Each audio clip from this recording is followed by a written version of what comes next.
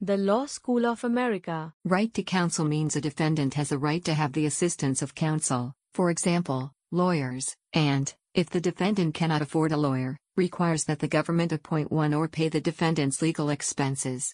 The right to counsel is generally regarded as a constituent of the right to a fair trial. Historically, however, not all countries have always recognized the right to counsel. The right is often included in national constitutions. 153 of the 194 constitutions currently in force have language to this effect. Around the world. United States. The Sixth Amendment to the United States Constitution provides, in all criminal prosecutions, the accused shall enjoy the right to have the assistance of counsel for his defense. The assistance of counsel clause includes, as relevant here, 5 distinct rights: the right to counsel of choice, the right to appointed counsel, the right to conflict-free counsel, the effective assistance of counsel, and the right to represent oneself pro se.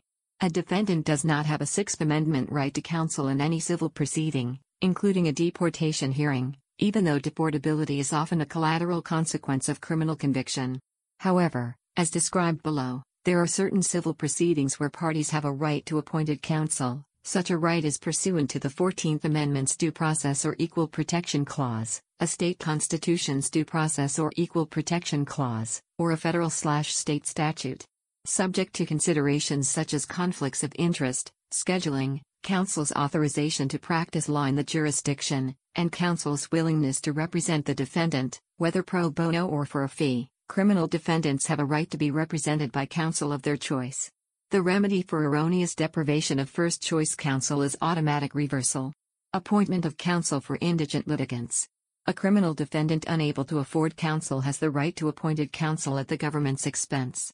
While the Supreme Court recognized this right gradually, it currently applies in all federal and state criminal proceedings where the defendant faces authorized imprisonment greater than 1 year, a felony, or where the defendant is actually imprisoned, including imposition of a suspended incarceration sentence of any length.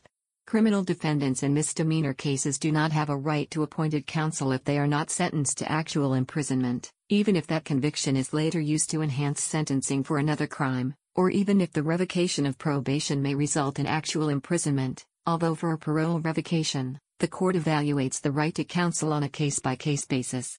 Nor does the defendant have the right to appointed counsel to raise frivolous arguments on direct appeal, or to raise any arguments on habeas or other collateral appeal, even if facing execution.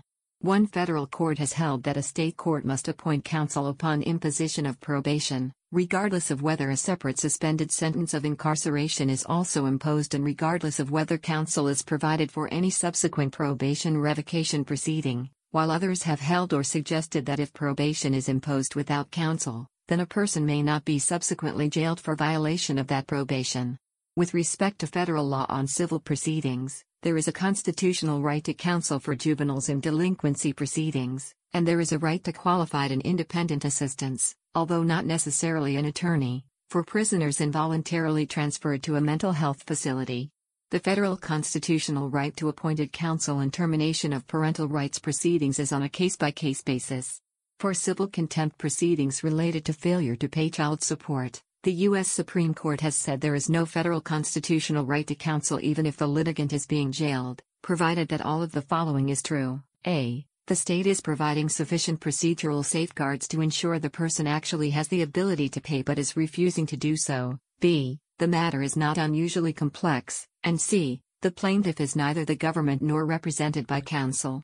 Federal statutory law provides for a right to counsel in certain types of federal court proceedings, such as civil forfeiture of a primary residence or proceedings involving those in active military service.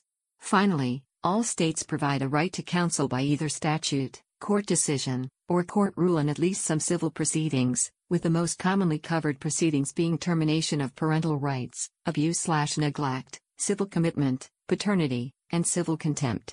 The state court decisions can be based on interpretation of either the federal or state constitution, and under basic principles of federalism, a state court can grant more rights under its state constitution than the Supreme Court has recognized under the federal constitution. Conflict-free counsel. Whether counsel is retained or appointed, the defendant has a right to counsel without a conflict of interest. If an actual conflict of interest is present, and that conflict results in any adverse effect on the representation, the result is automatic reversal. The general rule is that conflicts can be knowingly and intelligently waived, but some conflicts are unwaivable. Ineffective assistance of counsel. In Strickland v. Washington, 1984, the court held that, on collateral review, a defendant may obtain relief if the defendant demonstrates both. 1. That defense counsel's performance fell below an objective standard of reasonableness, the performance prong, and 2. That, but for the deficient performance, there is a reasonable probability that the result of the proceeding would have been different, the prejudice prong. To satisfy the prejudice prong of Strickland, a defendant who pleads guilty must show that, but for counsel's deficient performance, they would not have pleaded guilty. In Padilla v. Kentucky, 2010, the court held that counsel's failure to inform an alien pleading guilty of the risk of deportation fell below the objective standard of the performance prong of Strickland and permitted an alien who would not have pleaded guilty but for such failure to withdraw his guilty plea. Now a word from our sponsor, the Law School of America. Pro se representation. In Ferretta v. California, 1975, the court held that a criminal defendant has the right to knowingly and voluntarily opt for pro se representation at trial. This right is not per se violated by the appointment of standby counsel. There is no constitutional right to self-representation on appeal. United Kingdom, England and Wales. Before the Prisoners' Counsel Act 1836, felony defendants did not have the formal right of being represented by a counsel in English courts, although, from the mid-18th century, such had been routinely indulged where defendants could afford them. It was thought, at the time, that the presence of defense counsel would serve no purpose in criminal proceedings, where what matters is deciding fact. The defendant should simply tell the truth to the court, without the interference of some counsel. William Hawkins, in his A Treatise of the Pleas of the Crown, or a System of the Principal Matters, relating to that subject, digested under their proper heads, Volume 2. Of 1721 wrote, "T requires no manner of skill to make a plain and honest defense, which is always the best, the simplicity and innocence, artless and ingenuous behavior of one whose conscience acquits him, having something in it more moving and convincing than the highest eloquence of a person speaking in a cause not their own." This changed as more and more prosecutions became, for reasons of public policy, funded by the Crown, who employed professional counsel. An innate sense of fair play prevailed therefore, permitting defense counsel to be present, albeit at the defendant's own expense. Penurious defendants were obviously at a significant disadvantage. Legal aid in England and Wales is provided through the Legal Aid Agency, which provides aid in both civil and criminal cases. Legal aid in civil cases is means-tested, with only those showing they cannot afford the legal costs and the case is seriously eligible. In criminal cases, everyone questioned at a police station is entitled to free legal advice. Legal aid in criminal trials is also means-tested unless the defendant is under 16 or under 18 and in full-time education or receiving certain benefits. A defendant may be asked to pay a contribution for their defense. Scotland. The Scottish Legal Aid Board provides civil and criminal legal aid in Scotland. In criminal cases, legal aid is provided if facing serious charges likely to result in a prison sentence or job loss, the mentally and physically disabled, those who do not speak English as a first language, those held on remand, and those facing appeals. Those requesting legal aid must show that they cannot afford to pay their own legal costs, or doing so would be unfair to themselves or their families. Legal aid in civil cases is provided for applicants who show they cannot pay for their own legal costs, as well as those whose cases are deemed to have a legal basis to go forward. Northern Ireland. The Legal Services Agency of Northern Ireland provides civil and criminal legal aid. Civil legal aid is means-tested. Criminal legal aid is provided free of charge to anyone facing police questioning. For criminal trials, legal aid is means-tested and is also merit-tested to determine whether it is in the interests of justice that the defendant receive legal aid. Canada. In Canada, the right to counsel is guaranteed under Section 10 of the Canadian Charter of Rights and Freedoms upon arrest and detention, as well as the right to habeas corpus. In October 2010, the Supreme Court of Canada ruled in the case R v Sinclair that the right to counsel during interrogation is not absolute in Canada. It said that importing U.S.-style Miranda rights was not in the interests of Canada. The ruling was a bare majority ruling, with a strenuously voiced minority opinion stating that it would lead to more false confessions and wrongful convictions. India. Article 22 of the Constitution of India states that no person who is arrested shall be detained in custody without being informed, as soon as may be, of the grounds for such arrest, nor shall he be denied the right to consult, and to be defended by, a legal practitioner of his choice. In 2011, the Supreme Court of India ruled that a court could not decide a case without a lawyer present for the defendant, and mandated that a court must appoint a lawyer when the defendant cannot afford one. Public legal assistance is provided through the National Legal Services Authority and state-level legal services organizations. Courts appoint legal aid lawyers in both civil and criminal cases. Israel.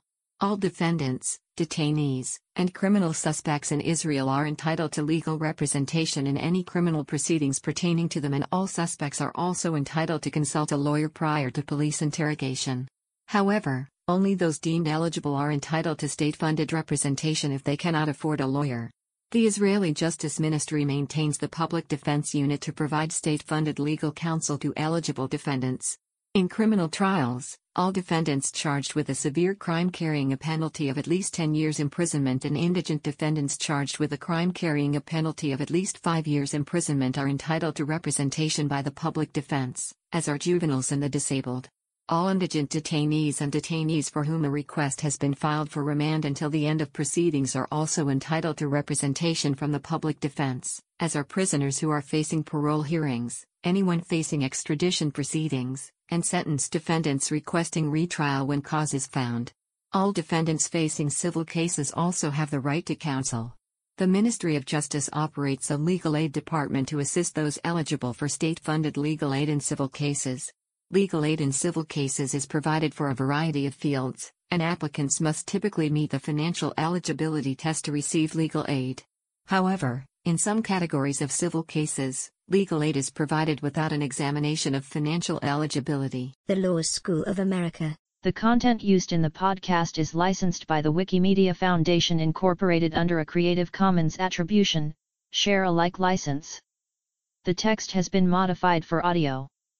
The content of these podcasts is for informational purposes only and do not constitute professional advice. These podcasts are not associated with the Wikimedia Foundation in any context. The Law School of America.